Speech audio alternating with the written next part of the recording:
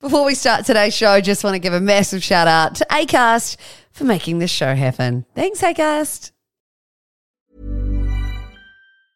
Hi, I'm Daniel, founder of Pretty Litter. Did you know cats tend to hide symptoms of sickness and pain? I learned this the hard way after losing my cat, Gingy. So I created Pretty Litter, a health monitoring litter that helps detect early signs of illness by changing colors, saving you money and potentially your cat's life. Pretty Litter is veterinarian developed, and it's the easiest way to keep tabs on your fur baby's health right at home. Go to prettylitter.com and use code ACAST for 20% off your first order and a free cat toy. Terms and conditions apply. See site for details.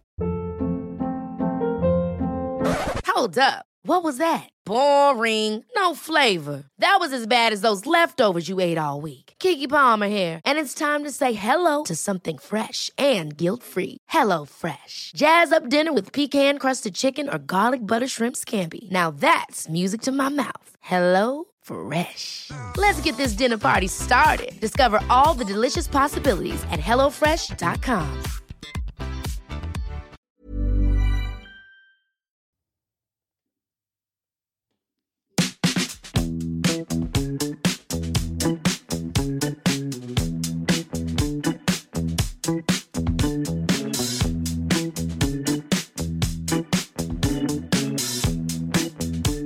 Hello and welcome to the PJ Podcast for another episode this week.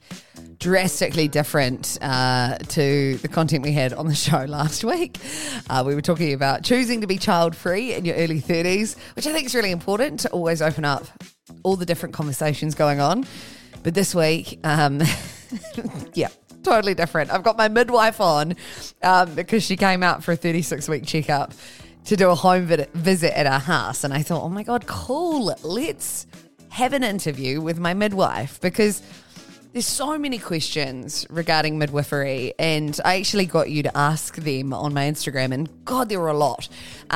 Some just regarding the midwifery model here in New Zealand, what to expect with appointments, also just general questions about pregnancy and birth. And I start the chat by humiliating myself with some of the messages that I bombarded my midwife Renee with in the early stages of pregnancy.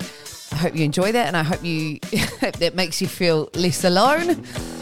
But it's a long chat this week, so I'm going to cut the intro short, and I hope you enjoy it. Thank you so much for joining me today. I've had a lot of interest in what you have to say. I think a lot of people have a lot of questions about what midwives do, and particularly in more recent times, a lot of empathy for what you guys go through in your job, because you are literally miracle workers and things can be quite tough and you don't always get acknowledged potentially in the way that you should. So I thought we could go through a couple of pregnancy myths. We could go through some of the embarrassing questions that I asked you when we first started working together, because no doubt I'm hoping that other people would have felt the same way. And then just some general questions that people have regarding pregnancy and birth. Good. Sounds good. Awesome. So some of the questions that I messaged you, I was just going through our messenger on Facebook. Hey, me again. So I ate a kebab today and it was meant to be falafel, but they bloody snuck chicken in. Oh God, I'm not veggie, but the chicken looked kind of weird and now my stomach feels a little woozy, but it could be too much fruit. Anyway, should I be concerned or can I take anything to help mitigate any potential poisoning? Goodness. We had quite a few questions like this. I actually sent you so many regarding food hygiene and woozy tummy, because at that beginning part of pregnancy, there's so much fear around getting stomach bugs. Yeah. What would your general advice be for people in that time? Like if they do get little stomach bugs or they have eaten something a bit dodgy? Well, I mean, once you've eaten it, and you can't take it back out. Yeah. And of course, the official advice is around avoiding that kind of food where you don't know where it's made. But at the end of the day, it's really about not stressing too much about it either, because I think we can get quite, anxious and stressed, worked up about it. So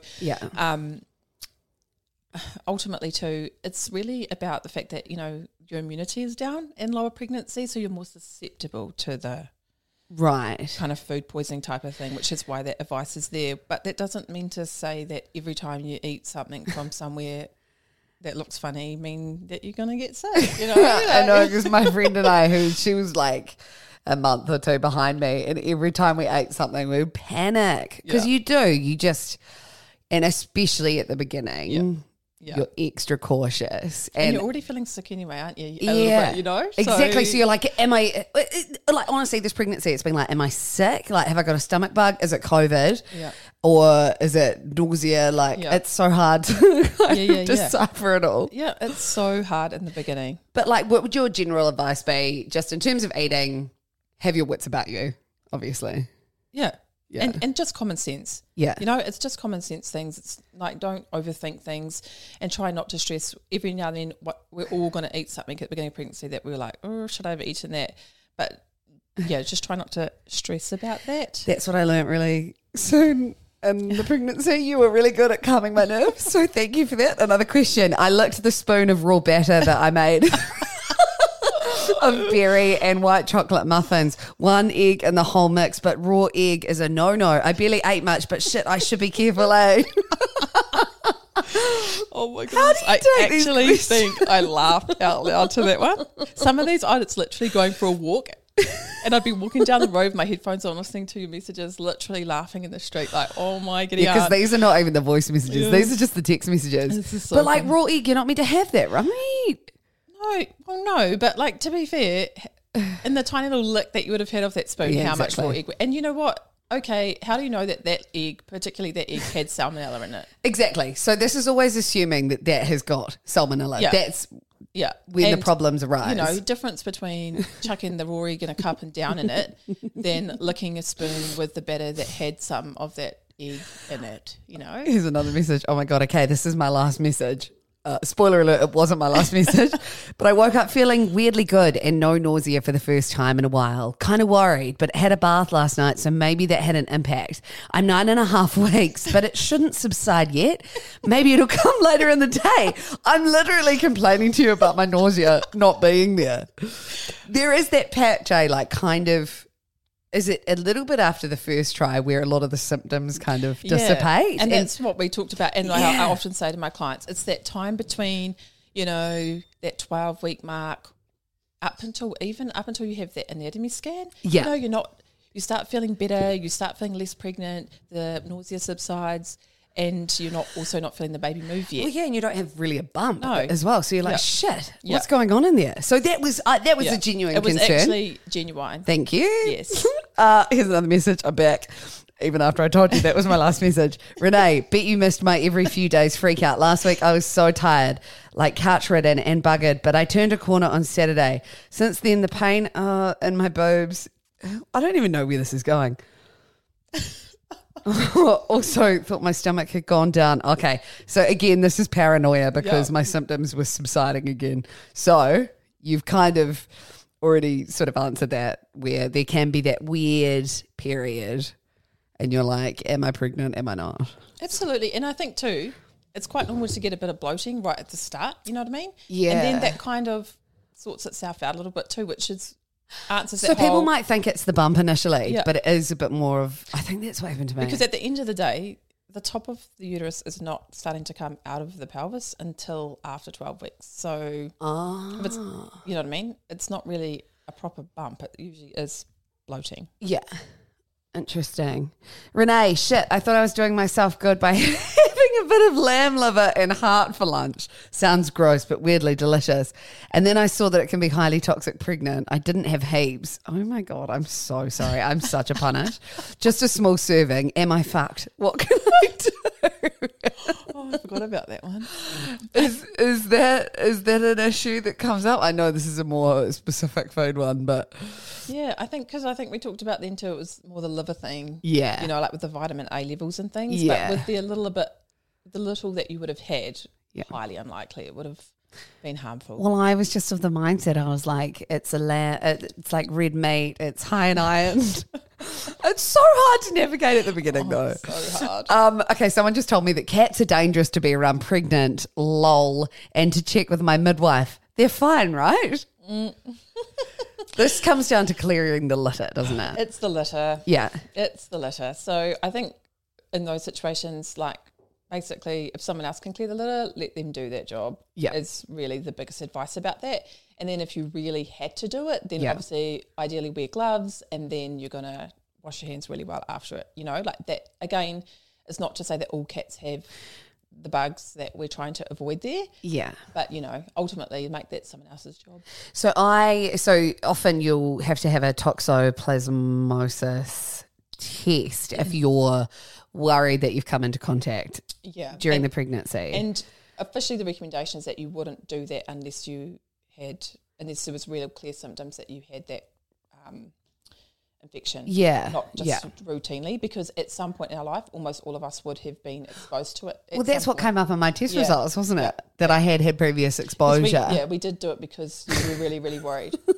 Sorry. Yeah, well, you know, so it was that you would have had past exposure, not recent exposure. So it's the exposure in pregnancy that is the concern. Okay, so if you've had it prior to pregnancy, you don't need to stress out too much. No, it's In fact, it's probably a good thing, right? It's not really like a virus bug. Oh, okay. So if you've had it, you can't get it again. Yeah, it's not really like that kind of thing. Okay. Yeah, it's kind of a bit of a different type of bug. Okay, so that's just an idea of some of the stuff that Renee has endured during our nearly 9 months together. So thank you for your patience and still keeping me on. It's a miracle that we're still here together. Hey, it got better. Did it? It actually did. It was so funny. Right at the beginning, I literally, like anyone who's pregnant, I was just so clueless about everything. But the more time went on, I just learned to relax and realize that a lot of these things come down to just having common sense and having your wits about you. And I think sometimes you just start to work out what's right and what's wrong. Yeah, absolutely. And like I said to you before, like you don't know what you don't know. When it's your first, you don't know anything. And some of these things, no one talks about this stuff. They don't. No. I'd never heard the cat litter thing. And then you're all of a sudden like, shit, I've been handling cat litter. Yeah, like you should have known this. Hello. So questions that have come through, I thought we could start from the beginning. A question from Emma. She said, why did you decide to become a midwife in the first place?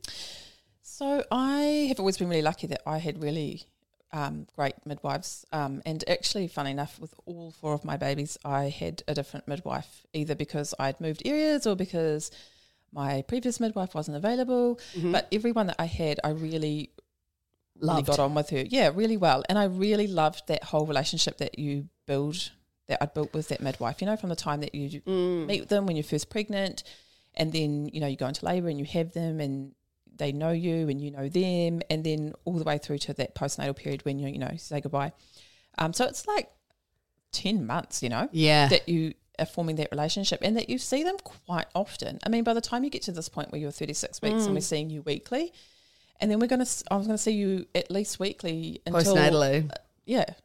It becomes quite an important part of someone's life. And then all of a sudden it's like, bam, they're gone. Yeah. And then you actually feel like this whole like, oh my goodness, how am I ever going to do life without this person? Are you allowed to go on and continue to be friends with your clients, or is that deemed inappropriate? I mean, you can. I mean, there's no rules to say you can't. Okay. I mean, I guess you can't. I mean, depending on your clients, you're not going to do that with all of them. There's always the odd one or two that you stay friends with because, you know, you form a different type of relationship with them over that time.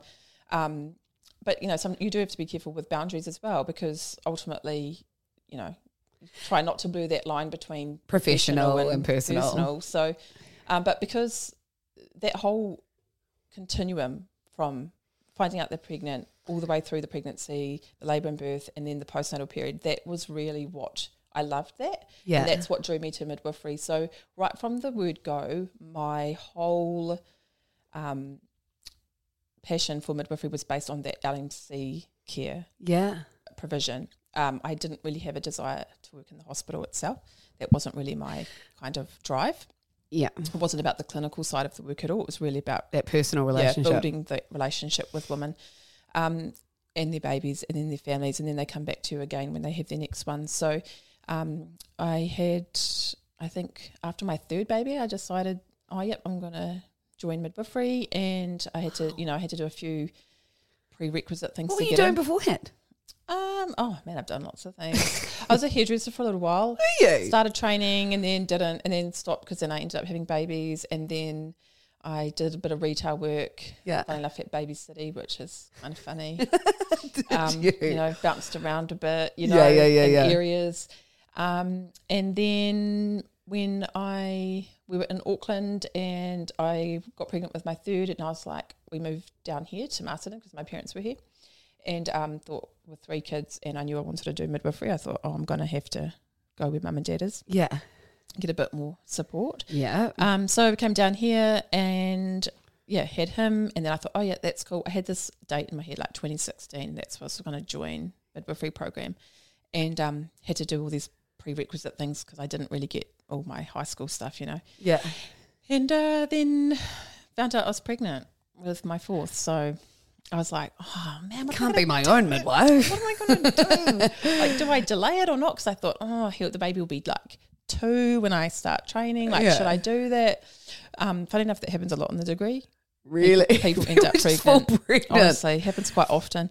And anyway, I thought, no, stuff I'm going to do it anyway. So I did do it, and it actually worked out quite well because my youngest was, he started school right at the end of my last year.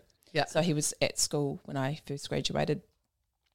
And so, and then I've just been doing that ever since, obviously. So it's been really good. I still love LMC work, so I still, that is my passion, that is where it lies, and you know, a lot of that is, and that is, I think a few people asked about what the best part of the job is, and that really is the best part of the job, is that it's that whole relationship from, especially, you know, like first time mums too, they come to you and they're like, you know, Clueless. absolutely clueless about the whole thing, like, oh my goodness, I've just peed on a stick and it's positive, now what, you know? Yeah. And you know, you're walking alongside them through that whole entire pregnancy, and then you go through that labour and birth with them, and then, you know, you're saying goodbye to them at the 5-6 week postnatal period, and, you know, the like these old hands at mothering, and it's just, it's such a satisfying rewarding experience. Yeah. You know, it's like nothing really beats that. And then, of course, when they come back to you again for the next ones, you've already got that relationship there. So do you get a lot of repeat? Yeah. That's cool. Yeah.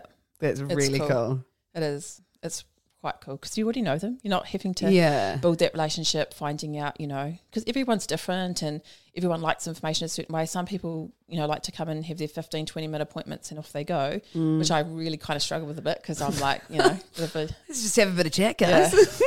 Like you and I just chat for like nearly 2 hours sometimes. I know. The amount of time people have been outside like waiting.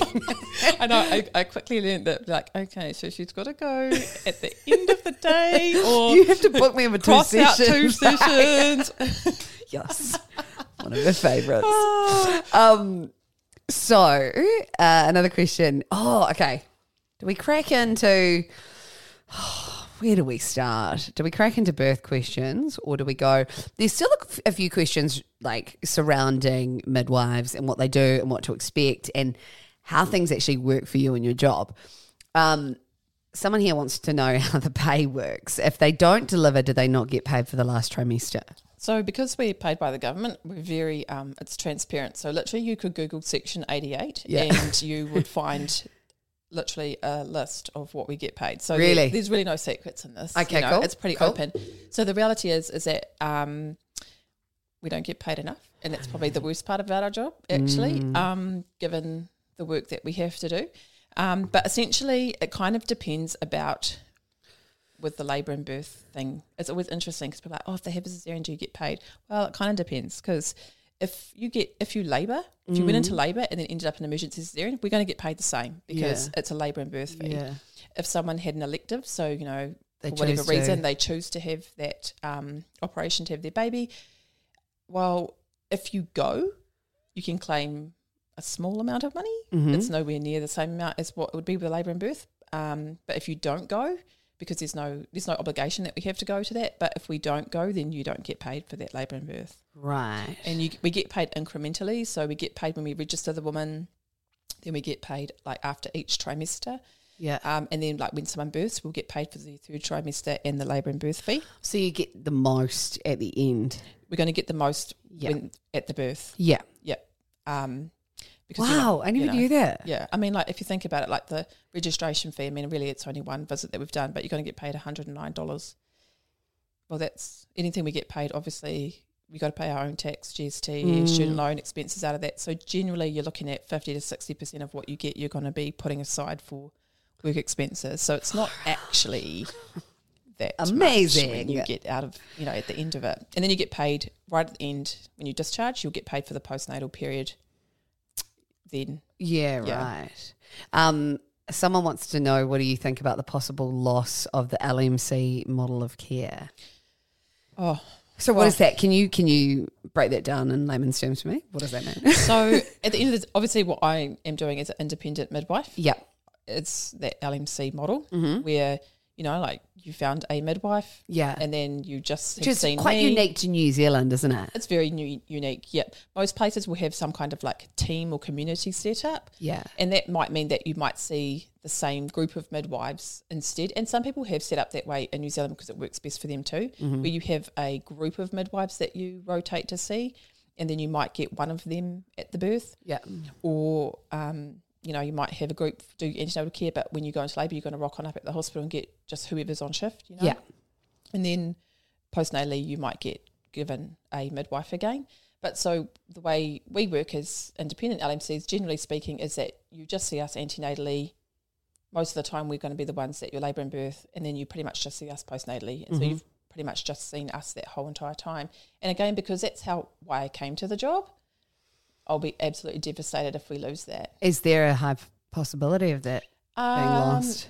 There is, because the thing is we're not paid enough money, but sometimes the way it comes across is that we're not satisfied with the model. Yeah. As opposed to, no, it's not that we're dissatisfied with the model, we're It's just the satisfied pay. with the pay. Yeah. So that's where it's really, really tricky. So, and with, scrapping DHBs, now we've just got Health NZ, we don't know how things are going to look. Yeah, right. in So the they future. could just decide to not go ahead with it. They could. We don't actually have any idea at all how it's going to look for us. And I just think we know that continuity of care is better for women and babies. And all the research has pointed to that. So it'll be a shame to lose that altogether. But it's one of those things we're just going to have to wait and see how that transpires. Do you think if they do, if you do have to kind of go through the system, you keep doing it? I don't know. It's a tough question. When I'm on my gusto things, I'm like, nah, I'm out. Like, Screw I'm not it. Screw do the it. system. I'm not going to be told what to do. Yeah. But then I'm like, but I still like my job. Yeah. So I don't That's know. a tough I'd have one. to I wait really and hope it see, works out for you and guys. just to see how it works. Because at the end of the day, they may change the system slightly, but still have that same feel. Yeah. I guess, it's just really hard to try and please everybody. That's the thing. Oh, it just makes me so mad because, like, knowing what I know, having gone through this time, it's just such a vulnerable time and such an impressionable time in a woman's life that, like, I just feel like that continuity of care is so important. Absolutely. And if you don't get that, then, yeah. We are so lucky here in New Zealand, though. Like, what other countries have it like this? As far as I know, as far as I know, nobody has our actual system. Really? Like, there are some similar types of systems in different countries. Yeah. But usually where it's set up is like, well, even here in some DHBs, if someone can't find a midwife independently, then they get put with the hospital team. Yeah. Where they might see a midwife or a couple of midwives antenatally, and then, for the birth they have another one, and then postnatally they get another one. So a lot of countries work that way in that kind of community. So you're still environment. getting that good midwife care. It's just not the continuity. Yeah, and some people will argue that having continuity of care still is the same if you have a group of midwives, if they're the same group of midwives, Right. which that I are on like the understand. same kind of wavelength. Yeah, and I think they feel like that's more sustainable for the midwife itself, which I do agree to. I just, for me personally, I don't feel like it's the same. Yeah. Like I feel like continuity of care is having that one one person midwife throughout the time, who knows you know what I mean? How long are your midwife appointments? This is someone obviously who's looking into getting a midwife or, coming to this point in her life. What do you cover each time in your appointment? Are you open to what you want for labour /north? What does that mean? Labour north? Or are there restrictions, things you won't do? How did you find your midwife? So many questions.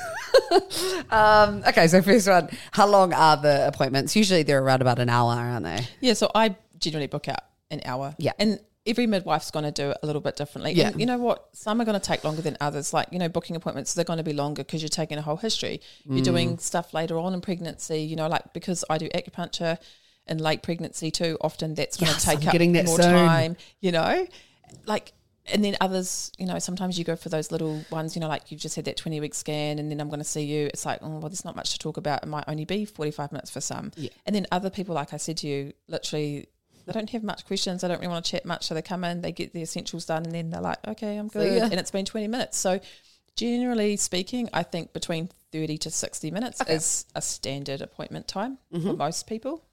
And what is covered in each time of the appointment? Well, that depends where you're at. Absolutely depends where you're at. And generally speaking, you're going to do your basics like, your blood pressure. Yeah. You're going to, wee on your little stick. We're going to have a feel of your tummy, have a listen to baby's heart.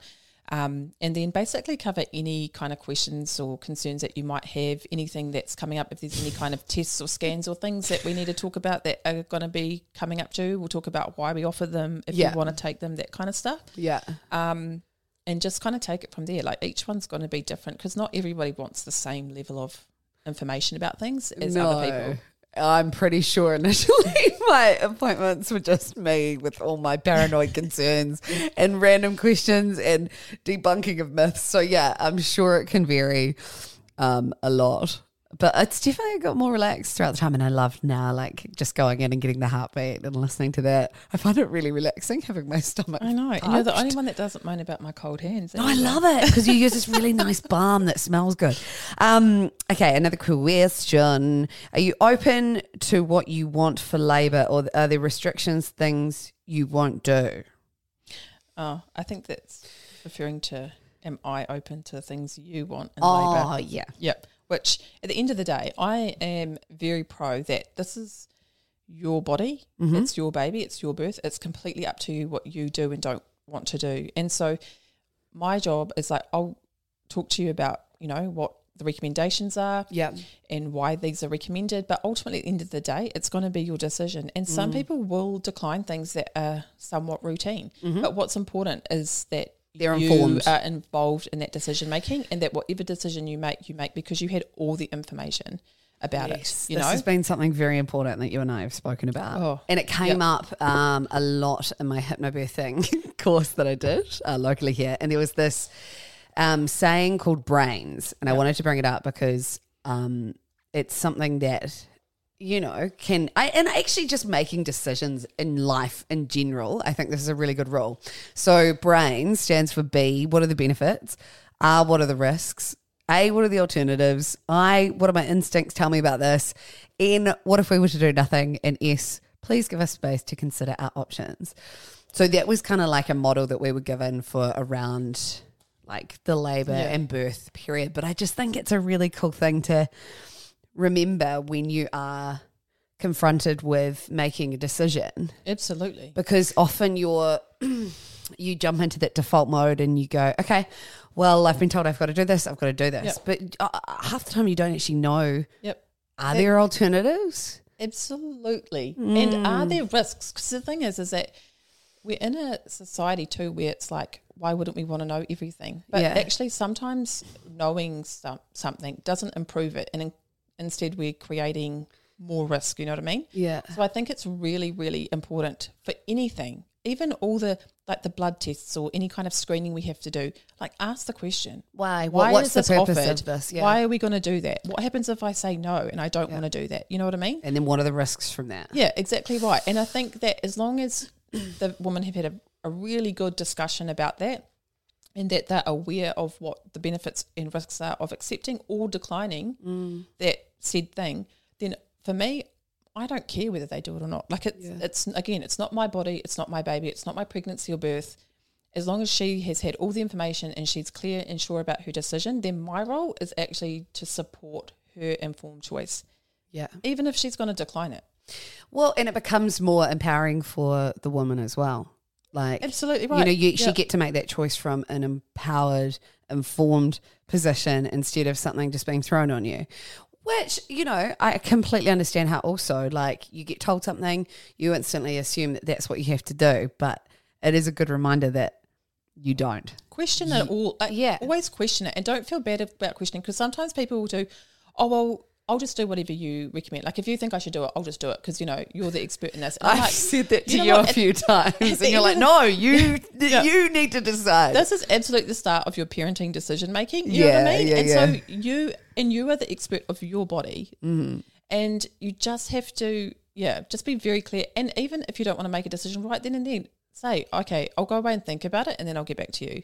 Because I respect that so much more when people do that, because then I know that whatever decision they come back with, it's truly informed. And they've really made it and they've thought about it and they're like, you know what, actually this is what we're going to do, rather than, I mean, there's always going to be the people that are like, oh yeah, whatever, I don't care, I'll just do the test. I mean, that's fine if that's your prerogative, but I just prefer it if people are really clear about why we're checking and that they're really happy with that. Because, you know, sometimes there are things that come up and you're like, well, what are you going to do with that information?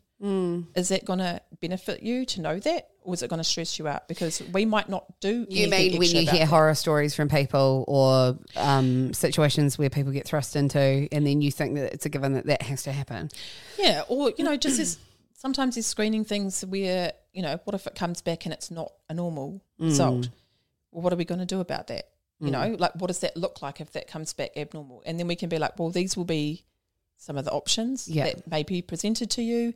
Would any of these options be things that you would or wouldn't do? Because, you know, if someone's like, oh, well, I wouldn't do any of that anyway, then, okay, then what would be the point in knowing? Yeah. If you're going to decline if this test was abnormal and you're going to decline what options I'm going to give you, then why bother doing the first test? You know what I mean? Like, those are things, I wouldn't say it like that, but, you know, like, those are the things that people need to consider. It's all not just a case of like, oh, what's the harm in just testing and checking everything? Yeah, right. Sometimes too much knowledge can be overwhelming.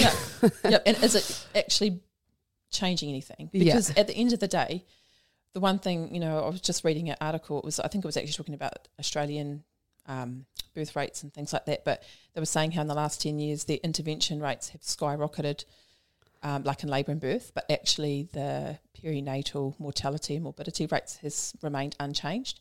Right. And so it kind of makes you question then, like, so more stuff is being done to women in labour and birth under the proviso of safety of the woman and the baby, but actually it hasn't lowered that rate. Yeah, you know what I mean? Like, there's actually not better outcomes from doing more stuff. So, you know, like, that's the kind of thing, like, question that. Don't just be like, oh, well, they said that I had to do this, so that's what I have to do. Yeah. Ask them, you know, you're in labour. Well, hang on, and take them those stats and go, well, what about this? You know, but just ask them. Like, at the end of the day, nobody, like, everyone has the right, it's a fundamental right, everyone has the right to accept or decline any treatment. Yeah.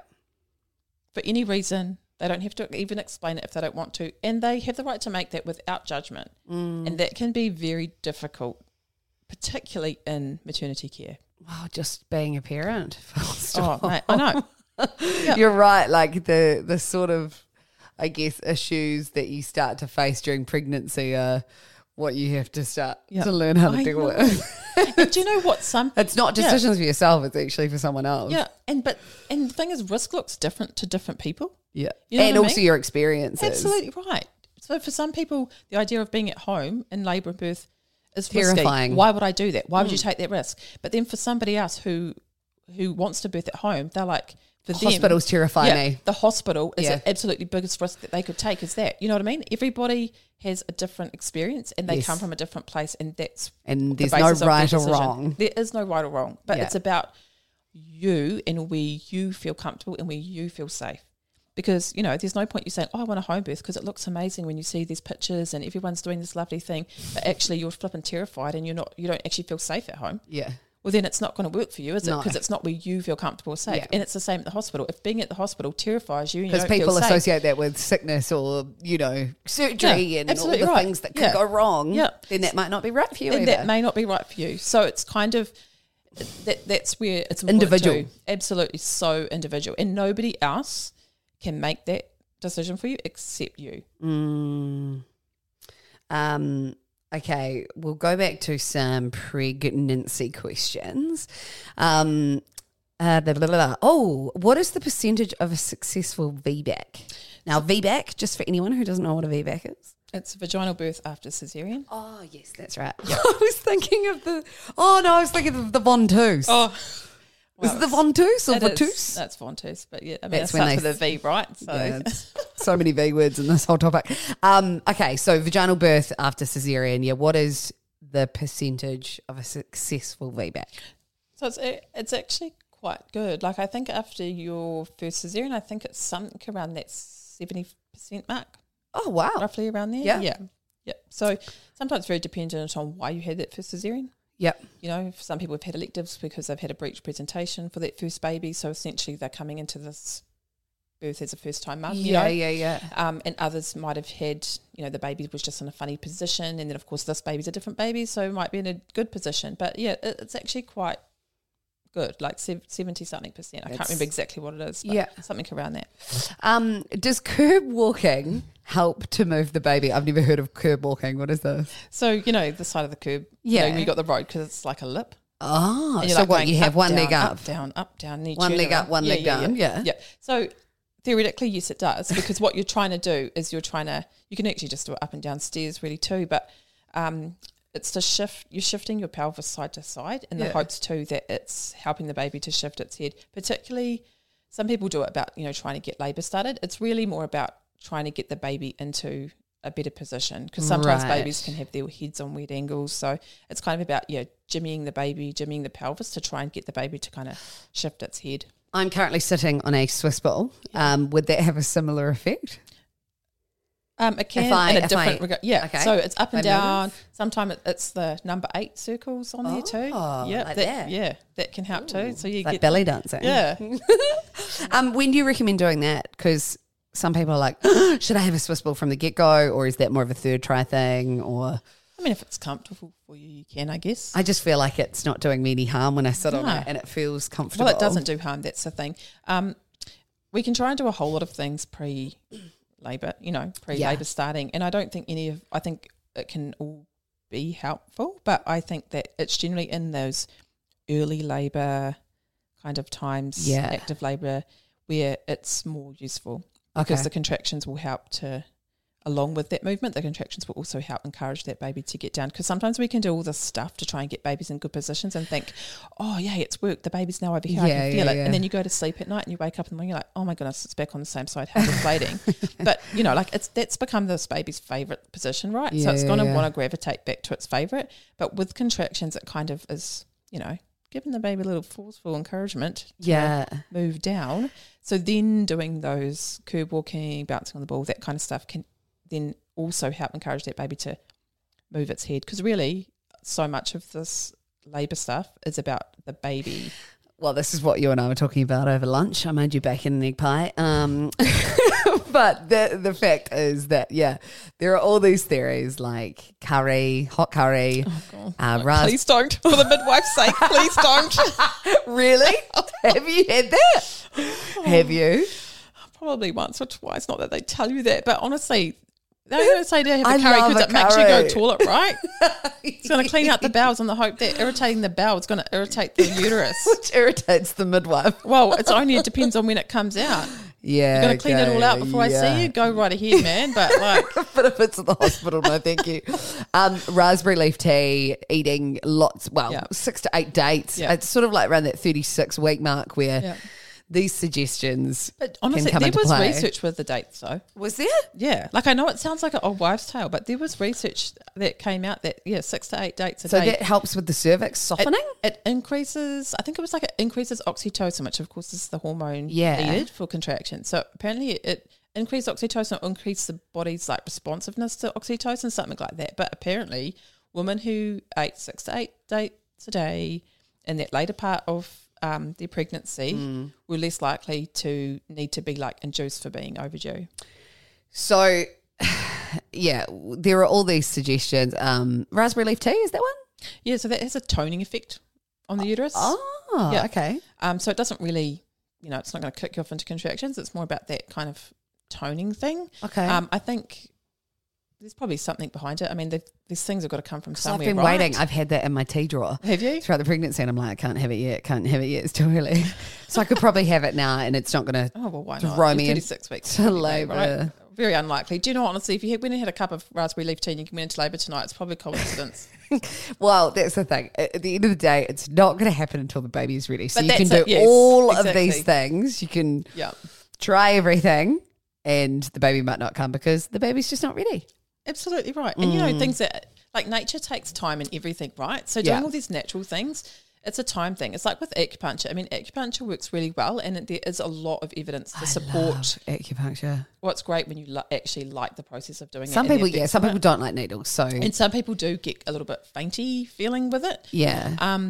But there is actually research to say that it is helpful in not prolonging pregnancy. But again, you Right. can't, you know, like some people just like, oh, I'm overdue, I'm going to go to an acupuncturist and get stabbed up with all these needles. Yeah. Well, you know, the chances are if you went and did that and you went into labour, well, again, coincidental more than likely. Like Right. it kind of is a building process. Like we start off slowly and build into it. Yeah. And, you know, like you've already been having acupuncture for different things anyway throughout your pregnancy, which, you know, to some degree increases your susceptibility to it being good for you because, Yeah. you know, your body's already so used to it. So, it's I just quite found funny. it helpful, like when I've had a uncomfortable position. Like I was having quite a bit of pressure on my tailbone at one point, and then my acupuncturist did something, and then the pain was gone. Oh, that's so good. It was You know what I amazing, should do? and I I should know be- it's not always that I know, easy. but I should go chat to her for some extra extra points helps. Well, because you do acupuncture during labour and the weeks building up to it, don't you? So usually from like 37-ish weeks,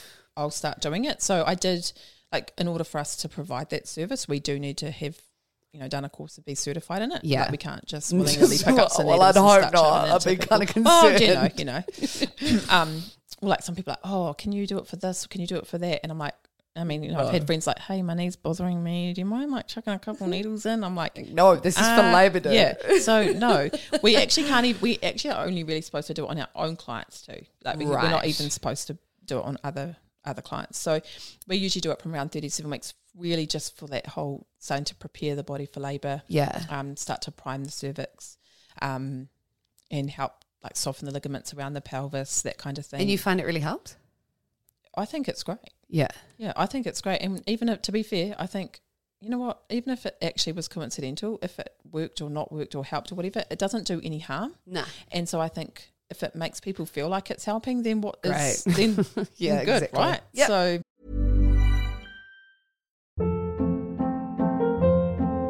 Hold up. What was that? Boring. No flavor. That was as bad as those leftovers you ate all week. Keke Palmer here, and it's time to say hello to something fresh and guilt-free. Hello Fresh. Jazz up dinner with pecan-crusted chicken or garlic butter shrimp scampi. Now that's music to my mouth. Hello Fresh. Let's get this dinner party started. Discover all the delicious possibilities at hellofresh.com. Millions of people have lost weight with personalized plans from Noom. Like Evan, who can't stand salads and still lost 50 pounds. Salads generally for most people are the easy button, right? For me, that wasn't an option. I never really was a salad guy. That's just not who I am. But Noom worked for me. Get your personalized plan today at Noom.com. Real Noom user compensated to provide their story. In 4 weeks, the typical Noom user can expect to lose 1 to 2 pounds per week. Individual results may vary. And how many, like, is that a common thing for midwives to do? Do you get the option to learn it, or? no, well, it's not because you have to pay for it. You know? Right, Yeah, so I okay. think it took, like, me and my practice partner at the time, we did it in our new grad year, and I think, I can't remember how much it cost. So it's not that cheap, but like I probably So it's an took us- additional thing. that It's you- an additional in time because Yeah. I think we had about all up over the year. We might have had 4 or 5 like sessions with face to face, but then you had to spend a lot of time in between, like practicing on your own clients and things after they'd consented to you practicing on them. So, you know, like it was probably a good 6 to 9 months really of training to do Yeah. it. So, But if you want to do it, then but it's I worth think it. I think it's worthwhile, and it was something that I wanted to offer to my clients. So, you know, And now, you know, you've done it now. It was literally what drew me in. I heard that you did acupuncture. I was like, oh, sign me up. This is a very good topic. And it's something that blew up when I brought it up on my Instagram, talking about growth scans and measuring the baby during pregnancy. And because particularly towards the end, you're starting to monitor this more. I got told that mine was going off the charts, which was quite an intimidating thing to hear. And I put that on my Instagram and I couldn't believe how many people echoed the sentiment that they got told that they were going to have a huge baby. And then it ended up not being huge. And so they had all this anxiety for no reason. Yeah, exactly right. This is something. Why do they do it in the first place if there's like not this full-on accuracy? I know sometimes this can match up, but like what's the purpose? I know. Well, actually, what's a good thing is if people go and read, I think it's Rachel Reed is her name, and she's got an Instagram page called Midwife Thinking. I think that's what it's called. Anyway, she's got this new blog post with some studies around big babies and about how it's more the practitioner's fear around it. So I feel quite strongly about this. Vent, girl. Yes. So, yes, we do measure your tummy. But to be fair, most of the time we're trying to pick up the small babies. And it's not to say for anyone out there that had a small baby and, oh, my baby was really small, but it was fine. It's not to say that baby wouldn't be fine if it was small. It's just that we know that small babies are more vulnerable. You know, they are more vulnerable. Yeah. Because we need to make sure, are they small because they're just genetically going to be small, or are they small because actually the placental function here isn't actually working so well? Yeah. And they're not getting the nutrients they need. Yeah. So the only way we're going to know that is to measure. So the interesting thing that I find about it, though, is that actually I was looking up because, you know, I knew we were going to talk about this. You wanted to come in armed with facts. So I wanted to, you know, make sure that I'd read up about it properly before I started talking. But like I was looking up some, you know, some guidelines and some research about it before I came in. But it was funny because the Ministry of Health have a guideline for obstetric ultrasounds. Right. Because, you know, they have to have guidelines for everything. And it had a note at the bottom there that said that if we were from fundal measurements, so when we're measuring your tummy, if you consistently got at or above the 90th centile on your growth, that on its own is not a recommendation to have a growth scan for a large baby. So the only time that you would consider a growth scan for a baby that was in that range would be if that woman had gestational diabetes, or if you had reason to believe that she had polyhydramnios, so too much amniotic fluid. Oh. But without those two things, there was no recommendation to do a scan for large dates. And the thing is, with a baby that grows big because of gestational diabetes, often is what we call macrosomic. And the difference with a baby that's big because of the diabetes versus a baby that's just genetically grown big is that a genetically big baby is symmetrical, you know, like it's big all over, whereas a baby with diabetes is more likely to have a big head. Well, or big arms. Not necessarily, but bigger shoulders and chest. Right. Like they're fattier and bigger in their shoulder and chest, which then increases the chance that they might get stuck at birth. Okay. So it's a different shape bigness, you know what I mean? Like it's not the same as a baby that's big, because in general, and I know there are cases where this is not the case, and I'm certainly not judging anyone or want people to feel bad if they'd had a cesarean or whatnot because they were all agreed to induction because they were told their baby was big, because they were making the decision with information that they had at the time, you know? But in general, the body is not going to grow a baby that it can't birth. Mm-hmm. And a lot of it with the big babies is, one, ultrasounds can be wrong. And often the margin of error, which is an acceptable margin of error, I'll say too, is 15%. Really? Now that is massive. Yeah. So like say you go for your scan and you're told, right, you got this 4 kilo baby. Yeah. And you're like, oh, well, that's a good size. Yeah. Well, 15% is a lot, right? 4 kilos. Yeah. Because like, what are you talking about? That's like maybe 4.6. So 3.4 to 4.6 kilos, that's a massive range. Yeah. You're talking like a 7 pound something baby to a 10 pound something baby. Like it's not even The thing that winds me up is it generates a lot of fear and anxiety and does. stress within people, and they're like, "Fuck, it's gonna be a big baby." And do you know what? It's always the person scanning you that tells you that. That's exactly what happened to me. So when I was literally in the hospital on the little bed, and she was like, "Oh, not a small one here. This is a big one. Gosh, it's 2 weeks ahead." I was like, "Fuck."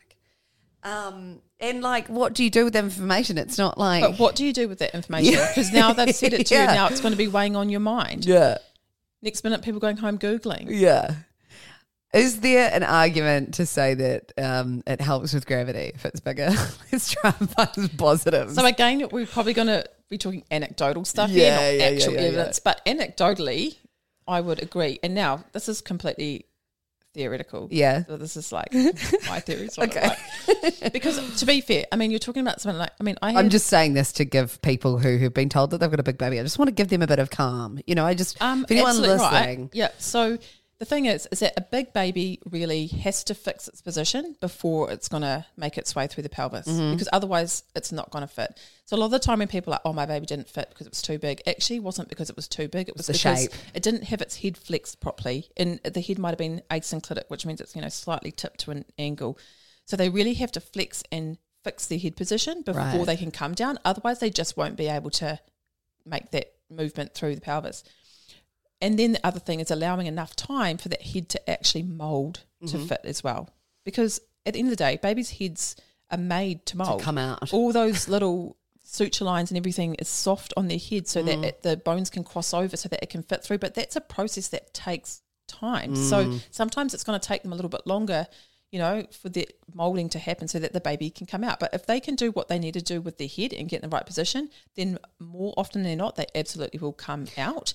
And I find that the smaller babies, often smaller babies are the ones that end up needing help, like with forceps and ventouses. Really? If I look at my statistics anyway, it was often the smaller babies. And one, because they didn't cope so well with the contractions, because they don't have the fat stores to burn when the body's going under stress, because being in labour is actually stressful for the baby's body, and so because they don't have their extra fat stores, they actually are more vulnerable in labour and birth. And of course, if the baby's ready to come and fully dilated and the baby's there, but actually the heart rate's not great, then we might think, hey, actually this baby needs a bit of help to come out. Yeah. So often it's the smaller babies that need that help. And the thing is with smaller babies too is that if their heads are on weird angles, often they can still fit. Yeah. And so they'll come through the pelvis with their head on this weird angle, and they come all the way down until they all of a sudden can't. And then they're like, oh, hang on a minute, now I can't work out what I'm supposed to do.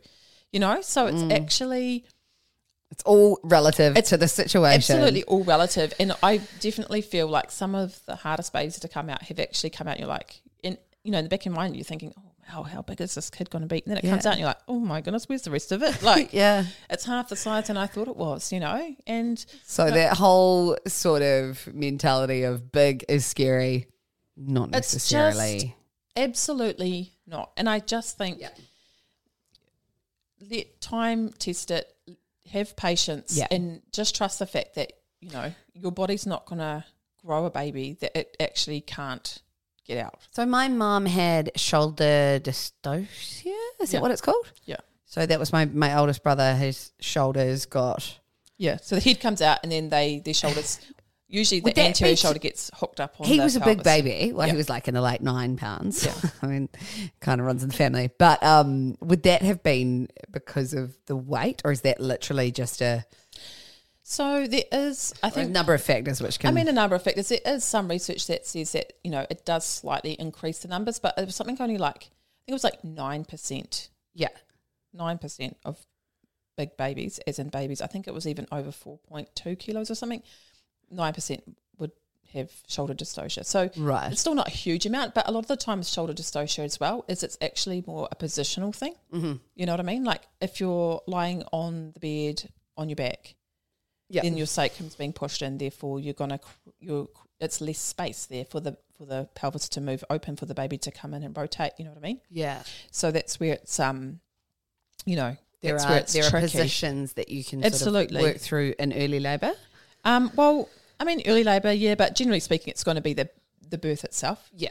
that you might notice. And there are little signs and things along the way that we can pick up where we think, oh, actually just be aware that the shoulders might be an issue here. Yeah. Just so that you can preempt that with positions and little things that can help as well. So it's kind of being aware that it can happen, and it's still, even given our best effort to avoid it, occasionally it still does happen. But we are well trained in how to deal with shoulder dystocia. Okay.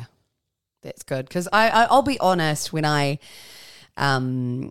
was seeking out like what medical assistance I got for the whole labour and birth, I'd heard that from my mum that she'd had that shoulder dystocia, and she always recommended getting an obstetrician because she'd been a doctor.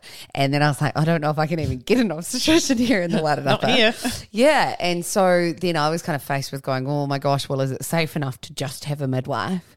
And then the more I looked into it, the more I was like, oh, well, I'm kind of just sort of projecting probably my mum's fears that she had from her experience. And obviously she was a doctor, so she would know things that, when you hear worst case scenarios, you kind of naturally want to go for the safest option. Yeah. But the thing is, midwives are incredibly well trained. We're very well trained. And the other thing to keep in mind is your context. So here in the Wairarapa, we have, our doctors aren't there all the time. Yeah. I mean, we obviously have one available 24/7, but the reality is that generally speaking, they're there business hours. Yeah. Outside of business hours, like after hours or on the weekends, they're not actually on site. And the thing with shoulder dystocia is it's kind of time sensitive, you don't really have a whole lot of time to muck around. So what do you do if that happens? Are they on call or? Oh yeah, we call them in. But yeah, where I'm getting at with that is that we actually have rectified it before we've even got to the phone. Yeah, that's what I mean. Like we actually deal with it very, very quickly. And because you're thinking you ring the doctor, you're probably going to have them there maybe within 15, 20 minutes, depending on where they live. But sometimes you have to act really quick. But with shoulder dystocia, you're acting practically like immediately. Like it's an emergent situation. But you fixed it before you've even had to call. Usually, that's been my experience so far. Anyway, like I've never actually had to call a doctor for it because it's been fixed. With people who are high risk or deemed high risk or, have more health issues than other people, obstetrician can be recommended in that situation. Yeah. Yep. So sometimes people have complex issues either in previous pregnancies or just in life in general, like they've got, comorbidities that we need to think about. Yeah. So in that situation, we would refer through to the obstetric clinic, and they would then have a consult with their obstetrician. Now, depending on the level of care that person needs, sometimes it's decided that we'll have a shared care relationship. So we might still see that person in our own clinics for the nice normal stuff, and then they will see the obstetrician for the more complex stuff. Right. And some people, it's just a couple of appointments here and there. Some people have so many things going on that actually you think, I think you're going to need to be seen more by the obstetrician than would be normal. So then you might hand over the care, and the obstetrician and the antenatal clinic midwives would actually look after that person instead, because they're probably going to be frequently in the hospital in that later period. And sometimes if they're really complex, especially here in our area, then they're referred on to like Wellington, where they would have to actually go to Wellington and see Wellington specialists, and plans can be made that they might actually have to birth there depending on what their situation is. So I always, like having a midwife is absolutely a safe option, because we have a good collegial relationships with our obstetricians. So if we're not trying to be martyrs or heroes. If we need an obstetrician, my goodness, we don't have any qualms in ringing them, because at the end of the day, they are the expert in abnormal birth. They are the expert in complications. Yeah. If we have something abnormal or complications and we believe that it's outside of our area of expertise, then absolutely we need them and we will ring them. But we are the experts in normal birth. Yeah. So we don't need an obstetrician. Like here, none of our obstetricians do private practice. They're all, publicly funded ones. So they don't ever see normal birth. Ever. Because they don't need to. You know what I mean? And so it's like sometimes we have to be careful too of like whose advice we're taking and asking, because, if you're asking someone who only ever sees emergencies and traumatic births all the time, then their experience of birth is going to be a little bit more tainted than someone who actually really only does really good normal births. You know what I mean? So it's, Yeah, I suppose the normal, when people hear this, I wouldn't want anyone to feel like they're abnormal, but you just mean like in a more high risk situation. Normal being low risk. Yeah. You know what I mean? Yeah. And what someone might consider high risk or low risk might be different to somebody else. But, in general, it's hard. I mean, normal is kind of one of those terms that gets put on stuff, and like you said, there's no judgment there. It's just you just mean a lower risk situation where well, you've got no issues in labour. Your pregnancy's been fine, your labour's been fine. Everything we didn't have to get involved with anything. The baby's growing well, everything's all fine. Then why do we need the to extra call intervention, an obstetrician? You know what I mean? Yeah, and to be fair here, they wouldn't even come in. Yeah, if we rang up like, hey, I've got this woman why? and she's in normal labour and everything's progressing well, they're like, yeah, cool. Why are you ringing me for? You know, like At what stage in your labour do you need to make that call that maybe an obstetrician is the best decision for you? Because it's quite daunting when you sort of start the process. You're like, oh, what do I do? What's my safest option? How should I go about this? Because often things unfold during the pregnancy, right? And that's not until sometimes the third trimester. But that's part of our job. Yep. So because normal physiological, there you go with that word again, but it's kind of that low risk physiological pregnancy and birth is our scope. So that's why we see you when we see you. Yeah. So that if things start popping up anytime in that pregnancy, then we refer. Yeah. And there's different referral processes. Like sometimes it's hey, we send all these, we send a letter and everything off to the consultant's office, and they go, triage it and go, okay, we'll see you in clinic on this time and we can have a chat. Sometimes we go in and see an obstetrician for a consult, and then they're like, I'm happy. Yep. We don't really need to do anything else. And you're like, okay, cool. Sweet. Or sometimes you have something that's a little bit more urgent, so then we might just ring whoever's on call and say, hey, I've got this happening. This is the situation. What do you want me to do? Sometimes I say just refer to clinic. Other times they're like, hey, bring them in, do an assessment, and then I'll come see them on the ward. Like, it's all very different, but that is part of our job. Yep. Like, our job is really to, facilitate that physiological process, but also to pick up those warning signs that things might not be quite what we think they are. And it's the same in labour. That's why we do the assessments that we do in labour, so that we can pick up when things are not looking the way we expect it to look. And then, and again, like we were just talking about before, is that, sometimes we do just ring the consultant on call and say, hey, I've got this person in labour, this is the situation, this is what's happening. Sometimes they just tell us verbally over the phone, hey, try this, try that, give it another however many minutes or hours, and then get back to me if things get worse or whatnot. Sometimes they'll go, oh, I'll come in. So there is that sort of ongoing support. 100%. Yeah. 100%. Yeah. I'm going to do a quick question that I certainly am fearful of. Someone is terrified of shitting during labour. Oh, God. How often does this happen, and do you judge the person?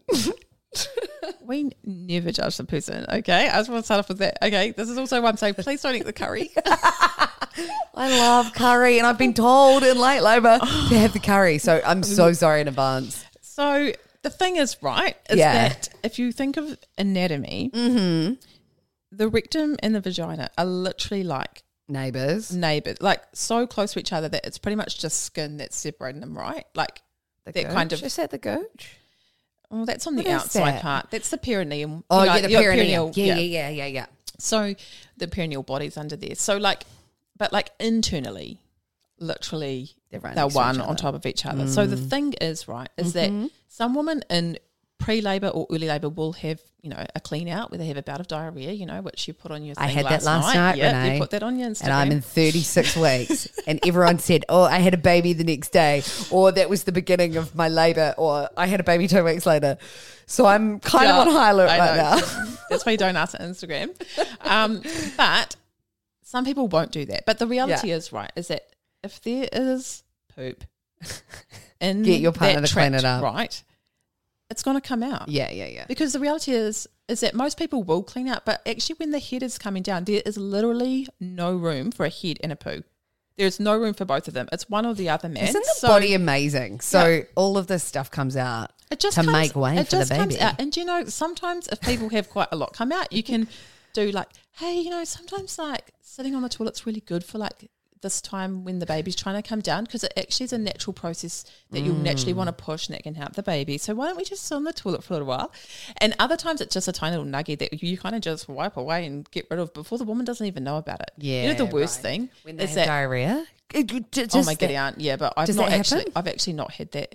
Okay, not in the actual birth process. Really? Maybe like early labour, or because that's what everyone said. They get that diarrhea. Yeah, the people who they get usually the clean do that out on the toilet. Yeah, Thankfully. Okay. I haven't actually had that happen. Or in the bathtub.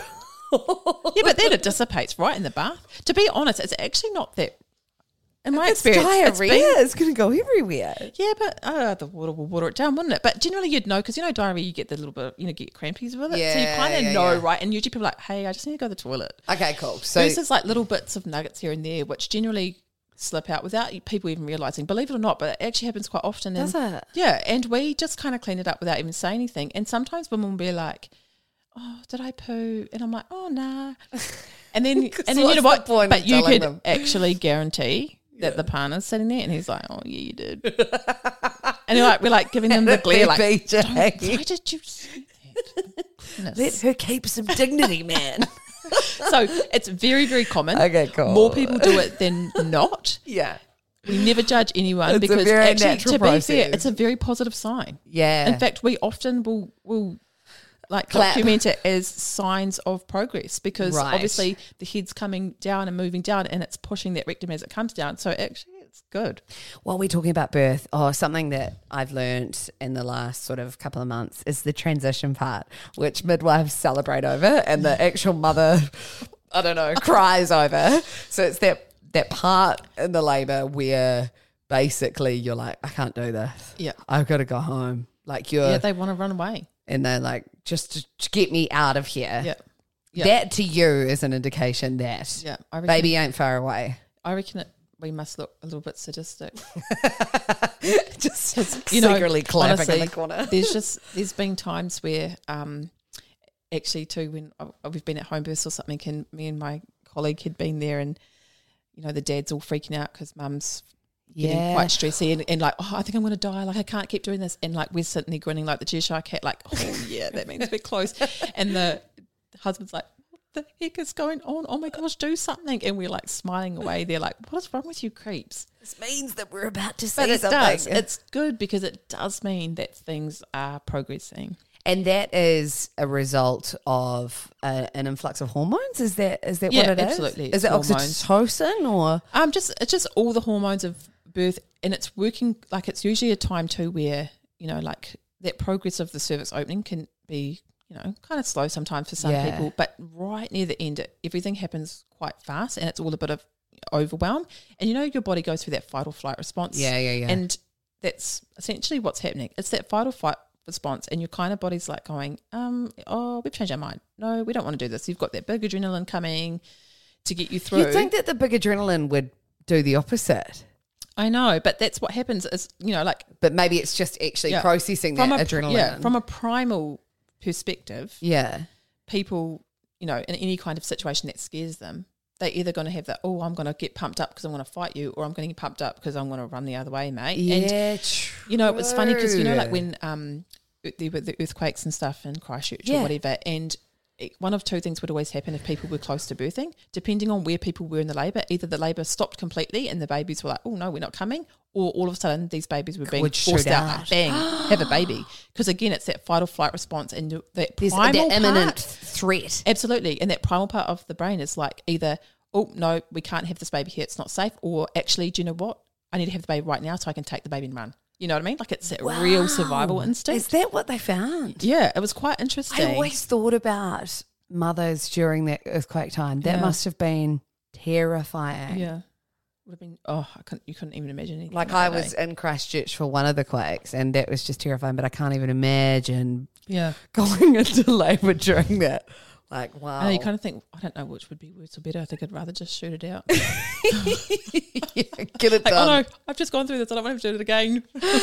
Okay, I've still got so many more questions. Okay, back to pregnancy. I'm going to go back and forth and back and forth. Is sleeping on your back really that bad? I'm struggling with the side sleeping and pain. This is one big thing that you hear quite early on, and particularly if you do yoga, it adapt the position so you're not directly on your back. The reason being... So this is a tricky one because there has been research done about it quite recently too here in New Zealand, and particularly in like third trimester, you know, when you're the weight of the uterus is bigger. Yeah. The thing is, when you're flat on your back, the weight of that gravid uterus actually is putting pressure on that inferior vena cava, which is that big vein that runs down the back, and it's returning the blood back to your heart so that it can circulate around your body. And it was quite, in women who were lying on their back, it was significantly closed. Really? Because of the weight. Okay. So there was a concern to the baby about lack of oxygen. Yeah, okay, that's what I thought it was. That is a very real concern. So that's why side sleeping became a thing that we talked about. Because my mum, she was like, I always slept on my back. Yeah. And you Isn't know, it crazy? I know, but you know, how like much there's it always can going to be change. that thing, you know, for people that they'll always do the same thing and nothing happened. They did find that, you know, that was what the research did show, that women who slept on their back all night, and we're talking two solid. Yeah. So we're not talking about people who, because sometimes you'll go to sleep and And you think just you went to sleep naturally on your fall side, asleep on your back. and then you wake up and you're like, oh my gosh, why am I on my back?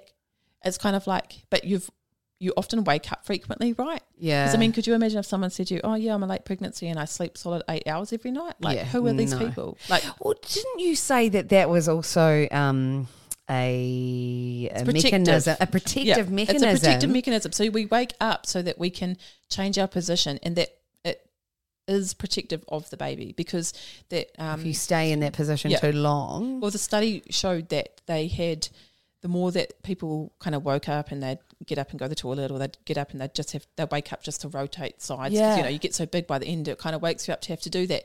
It reduces how much pressure the baby would put on the cord if the cord was in the way. Because, of course, we don't know where the cord is at any given time. Yeah. You know what I mean? Yeah. But it just means that if you stayed in one position for too long, you run the risk that the cord could have been compressed. But it's the same thing in labour and stuff. We do it if people have had epidurals or whatnot.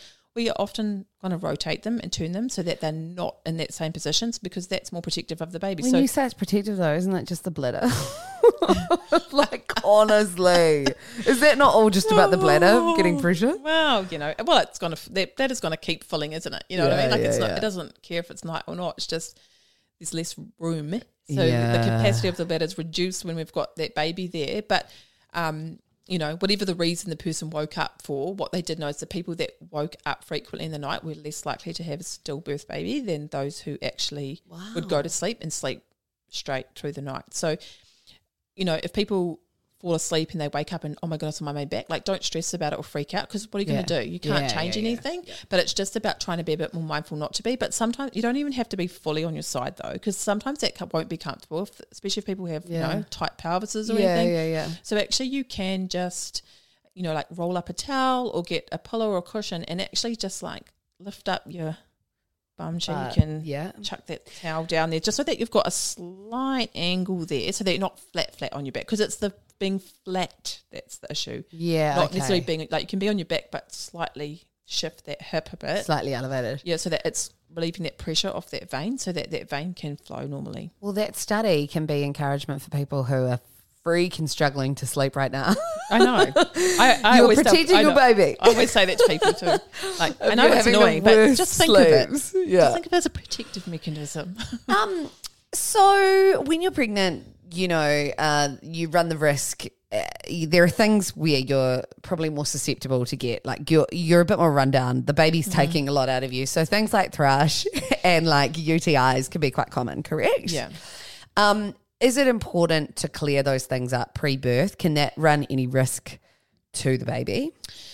Or in what case do you really need to act? So with UTIs, it can be quite difficult, because sometimes people can have UTIs and you're more likely to have less symptoms with it. Yeah. And sometimes in late pregnancy, it actually presents more like people will present with what we think is like threatened preterm labour, you know, like they think, oh, I'm having contractions, and actually it comes back that it's a urinary tract infection. Really? Yeah, because, you know, the irritation kind of transfers to the uterus. But so that's where, you know, and obviously we don't want it to go to your kidney and then run the risk of sepsis and things like that. So often often people will still have symptoms, but every now and then you'll get someone who'll present completely differently, and then it all comes down to the fact that they had this, UTI. So you'd want to treat that anyway because it wouldn't be comfortable for the woman.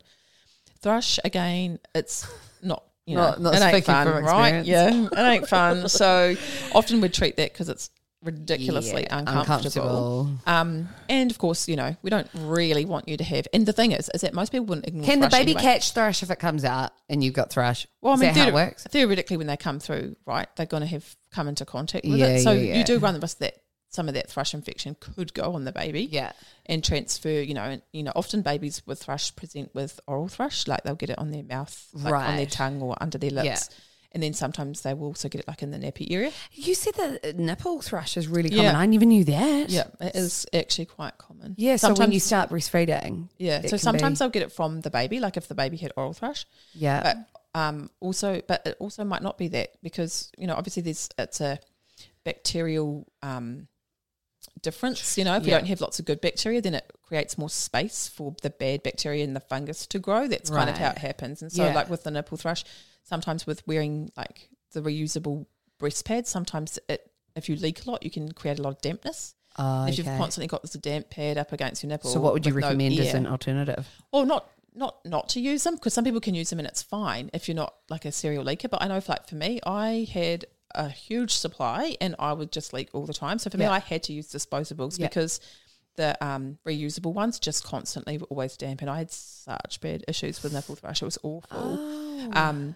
And, at least with the disposables, you could biff it out because the other thing, of course, is around like you have to hot wash stuff, right, to kill the thrush off in your clothes so that you're not going and reinfecting, all that stuff. So how do you differentiate? Oh, my gosh, we could actually go into so many topics here, but just quickly on nipple thrush, like obviously mastitis is more serious, isn't it?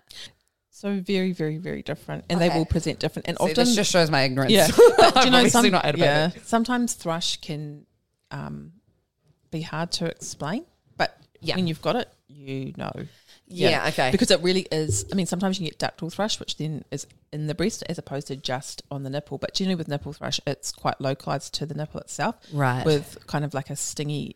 So it's really itchy. It can be, but it tends to be more of a stingy, uncomfortable sensation and quite painful when you feed, as opposed to mastitis, where mastitis, because it's an infection, you feel terrible, like you have it's like flu-like fever symptoms.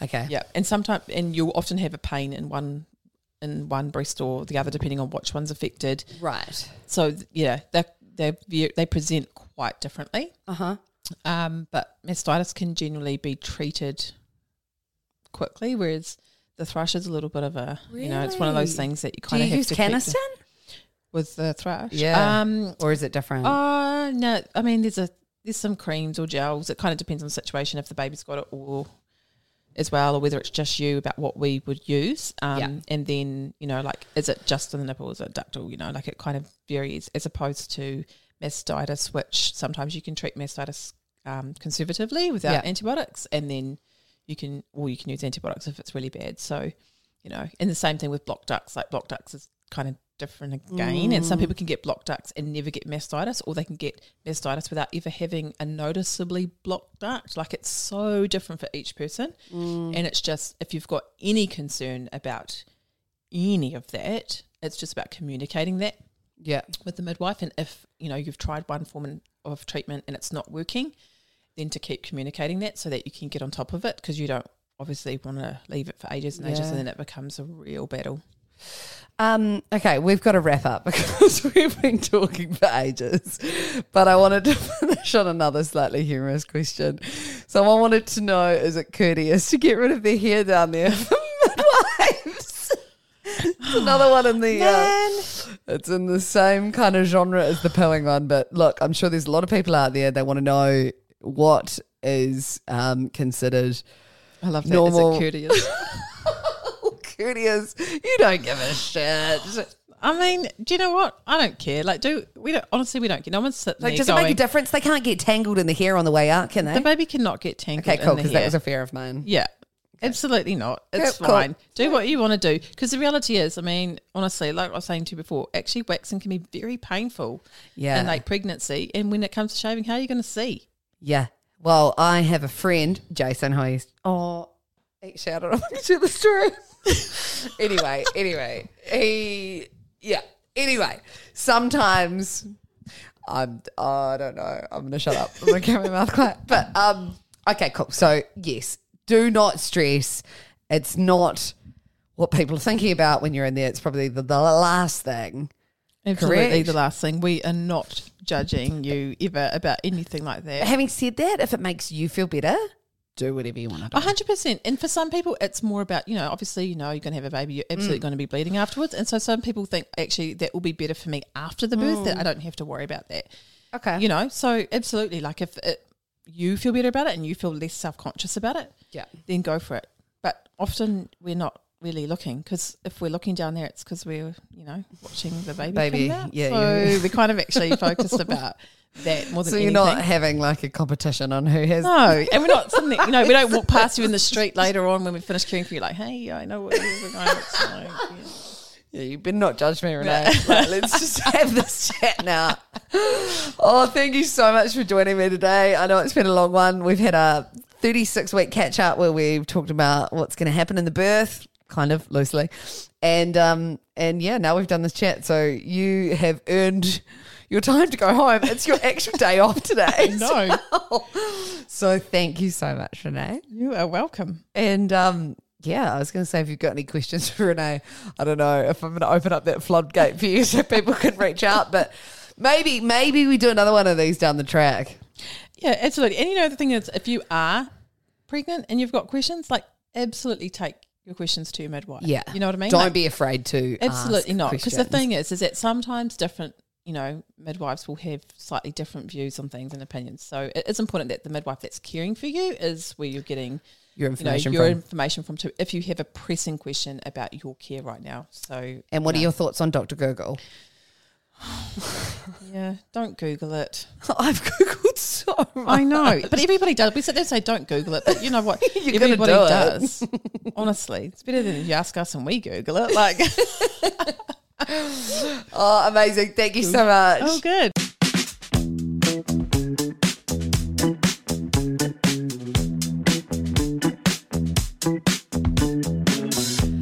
That was my very chunky chat with Renee, my midwife. And as she did say towards the end there, if you are pregnant or if you're looking to get on this journey, do seek advice from your midwife or your GP, your health professional. Advice can differ from different people. So talk to someone you trust and make sure you are getting that sound information. But I hope you got something from today, and wherever you are on your journey, I wish you all the best. I'll be back for another episode next week. Don't forget to subscribe, leave a review. Can't talk. And yeah, peace. Peace, man.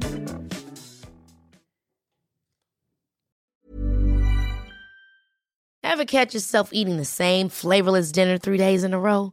Dreaming of something better? Well, HelloFresh is your guilt-free dream come true, baby. It's me, Keke Palmer. Let's wake up those taste buds with hot, juicy pecan-crusted chicken or garlic butter shrimp scampi. Hello Fresh. Stop dreaming of all the delicious possibilities and dig in at HelloFresh.com. Let's get this dinner party started. Hi, I'm Daniel, founder of Pretty Litter. Cats and cat owners deserve better than any old-fashioned litter. That's why I teamed up with scientists and veterinarians to create Pretty Litter. Its innovative crystal formula has superior odor control and weighs up to 80% less than clay litter. Pretty Litter even monitors health by changing colors to help detect early signs of potential illness. It's the world's smartest kitty litter. Go to prettylitter.com and use code ACAST for 20% off your first order and a free cat toy. Terms and conditions apply. See site for details.